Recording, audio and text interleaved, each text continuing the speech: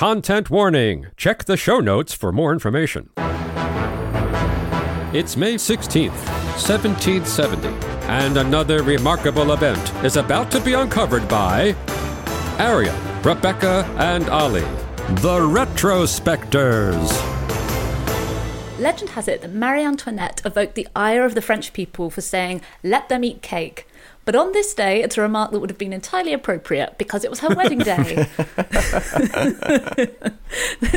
This was the day she tied the knot with Louis Auguste, then the heir to the throne of France. And it had actually been a long journey before she even got to the nuptials, because she started from Vienna through Bavaria, and she had this enormous entourage. She had 57 carriages, 117 footmen, and 376 horses, which is all completely excessive. But before being handed over to the French courtiers, Marie crossed through this wooden pavilion that was built on a small island in the middle of the river, and walking through this thing was meant to symbolise the transition to a new life and a new country, and the ritual was actually complete with the literal stripping of her clothing. Because they needed her to be French, and she wasn't. She was Austrian, right? Which the courtiers of Louis never forgot, which was part of the reason why she was later demonised. And this whole marriage was out of political convenience because France and Austria had been historic rivals, warring nations for 3 centuries. This was bringing the dynasties together in a union between their royal families. But for her to pass muster as French enough to marry the Dauphin, they, as you say, had to take off her clothes but replace them with French clothes, is the point. Like, turn her into a French aristocrat. They took away all her Austrian things, including her pet dog. Yeah, and I mean, keeping in mind that she was only 14 while all this was happening, you know, she cried as she was taken over the border saying, "I shall never see my mother again."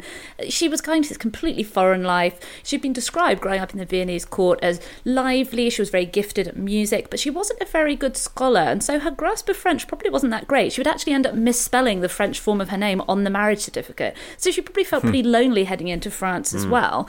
And it wasn't helped by the fact that she hadn't actually met her future husband. She'd meet him 2 days before the wedding. He came to meet her on the edge of a forest as she came towards Versailles. Even though they were actually already married, as you said, Ollie, it was an important political marriage, and one thing that was commonly done to hasten politically advantageous marriages in those days was to have a marriage by proxy, which she had had the month before. Also, Louis Auguste wasn't the most promising of specimens. His grandfather, who was the king, obviously, considered him to be both ungainly and dim-witted. Some sort of... So nice when these things get recorded for posterity, isn't it? Well, it's also nice when your family is nice about you. But some people who were a bit kinder regarded him, at the very least, as quite shy and withdrawn, and he was very much living in the shadow of his rather more attractive older brother who was being groomed for the crown, also called Louis. But this brother had died young, and that left Louis Auguste, who was then thrust into the public role as the heir apparent. But they'd have assumed that he had a bit longer before he was going to become king. I mean, he, at this age, 15 himself, wouldn't have known, but he was just 4 years away from becoming the King of France. And even people who looked at him and thought he was a bit unpromising might have thought he'd have developed into, you know, a maturer man by the time that actually happened. But they didn't have a lot of prep. No, and they didn't have a lot of prep for the wedding either. It was celebrated just hours after she arrived at Versailles. She was sort of swept away to the Queen's apartment. And then the wedding mass was celebrated in the Royal Chapel. I think she arrived at 10 a.m. and the wedding was at 1, which even for a modern bride, with all the conveniences of modern technology... You're thinking, when you're negotiating, ladies, how much time you need for your hair and makeup for any event, remember, Marie Antoinette on her wedding day, 3 hours. There's no reason for it to take longer than 3 hours. And even then she managed to get into this apparently very beautiful lilac dress that was covered in diamonds and pearls. Meanwhile, Louis was wearing a silver and gold suit, which is just so... on brand. It's so on brand. It's wonderfully ostentatious. But he wasn't projecting a lot of confidence, it must be said. Witnesses to the wedding said, and I quote, "Louis was more timid than his wife. He seemed to shiver during the ceremony and blushed up to his eyes when he gave the ring." Well, it seems like if they were at school, they would have been in very different social groups. You know, Right. She was beautiful but frivolous. She was kind-hearted and impulsive, but also loved to party and loved to spend money. He was a nerd. I mean, he was chubby and shy, and apparently his passion was handcrafting locks. Like, lock and keys. Like, that's what he loved to do. But there were these really bad omens on the day. There was this enormous storm that not only threatened to disrupt the ceremony itself, they had to postpone the fireworks display that had been planned for 3 weeks. But when they finally got to that fireworks display, there was this enormous riot that resulted in hundreds of people getting trampled, and the couple was so shocked that they withdrew funds from the royal treasury to try to help victims and their families. So that must have been an enormously shocking way to begin your marriage. And then they had the bedding ceremony, and they were part of wedding celebrations at the time among rich and poor alike. They didn't actually involve standing around watching the newlyweds have sex. It was symbolic. The king gave the Dauphin his nightshirt, and the Duchess of Chartres gave the Dauphine hers, and in the presence of the entire court, bear in mind they're adolescents, they had to lay down to prove they shared the same bed. And the bed had been blessed by the Archbishop of Rheims, who had conducted the ceremony.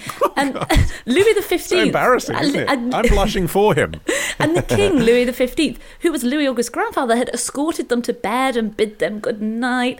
And it's not surprising that nothing happened between them. I mean, they were adolescents. Obviously, bit of a band of gold scenario. Yeah, they cut the verse about them being escorted to bed by the King of France. That's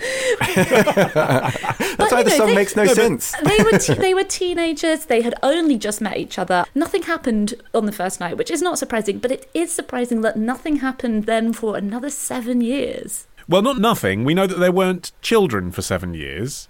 Apparently, the marriage was consummated eventually after 3 years, when reportedly Louis underwent an operation on his foreskin. Do you mind if I walk you through the incredibly excruciating pathway to full sexual intercourse between these two? Oh, Lord. Please. Okay, this is a bullet-pointed history of 7 years, okay? So, 2 years in, Louis Auguste told his grandfather that their efforts had been stymied by, quote, painful sensations. And this wasn't helped by the fact that the king and the queen didn't live in the same quarters. They didn't share a marital bed. And there was a very public corridor connecting them. So anytime Louis walked out, everyone who was there, because of course the palace was a very public area, there were courtiers there, hangers-on all the time, they would know what he was going to try and do. So it must have been excruciating for someone who was already shy. That's probably not the pain that he was talking about. The following year, 3 years in now, something happened. Marie wrote to her mother, I can tell my dear mamma and her alone that we have made great progress and that I believe the marriage consummated, although not in the case of being pregnant. So something happened there and we don't know what. At this point, when he ascended to the throne, the lack of an heir was becoming very conspicuous and it was fueling mocking pamphlets as well. Well, it's kind of important. Like, the whole point of Marie Antoinette being shipped over from Austria is to give birth to a boy, and they haven't even had sex yet. No.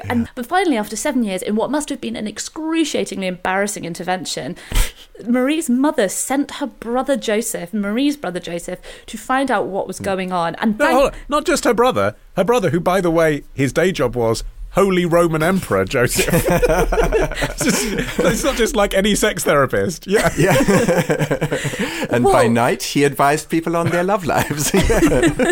I mean, he was a bit of a blabbermouth because he wrote a letter to their brother that, even by the standards of today, is extremely explicit in describing exactly what the nature of the problem was. He said, his technique is still in the process of formation. In his marriage bed, he inserts his member, remains there for perhaps 2 minutes without moving, withdraws without ejaculating, and while still erect, bids goodnight. It is incomprehensible. So was he there then? Did he stick around and go, oh, I see what you're doing wrong? I think this was a brotherly walk around a quiet area of the gardens that he sort of prompted him to say, and exactly what is going on when you have what you think sex is. Right. Yeah. Well, 7 years into the marriage, the couple actually sent him a thank you letter because they'd produced their first child, and then 4 came in relatively quick succession. Well, the first one wasn't important because it was a girl, but they did hit boy, didn't they, on the second? So Marie Antoinette's role was justified to an extent. Although what's interesting is the indignity of this period where people are gossiping about her, they're gossiping about her husband's penis, and she is, by this point, Queen of France, I think may have contributed to her profligacy as a distraction from being gossiped about. If her thing, she's still, at this point, in her late teens, early 20s, if her thing is spending money and getting nice clothes and new wigs and whatever, then actually as a distraction from her pretty turgid private life. you can imagine that she sought refuge in that. Yeah, and it must have been quite a lonely marriage. The historical verdict seems to be that they got closer together as they grew older. But it's certainly in the early days. I mean, she liked to go out and party, and there's an anecdote that apparently he was a bit old before his time, Louis Auguste, and he would go to bed at 11 p.m. on the dot every night. So the story goes that she snuck around the palace, setting the clocks forward by an hour so that he would go to bed and she could sneak out and meet her friends and party. Can you imagine how many clocks were in Versailles that you'd have to do? That would have been just ridiculous. That would have been 10 people's job for that practical joke, wouldn't it? Tomorrow. So people panicked, they started selling, and the more they sold, the more the prices dropped. Love the show? Support the show. Patreon.com/retrospectors. Part of the Acast Creator Network. When you make decisions for your company, you look for the no-brainers. And if you have a lot of mailing to do, Stamps.com is the ultimate no-brainer. It streamlines your processes to make your business more efficient, which makes you less busy. Mail checks, invoices, legal documents, and everything you need to keep your business running with Stamps.com.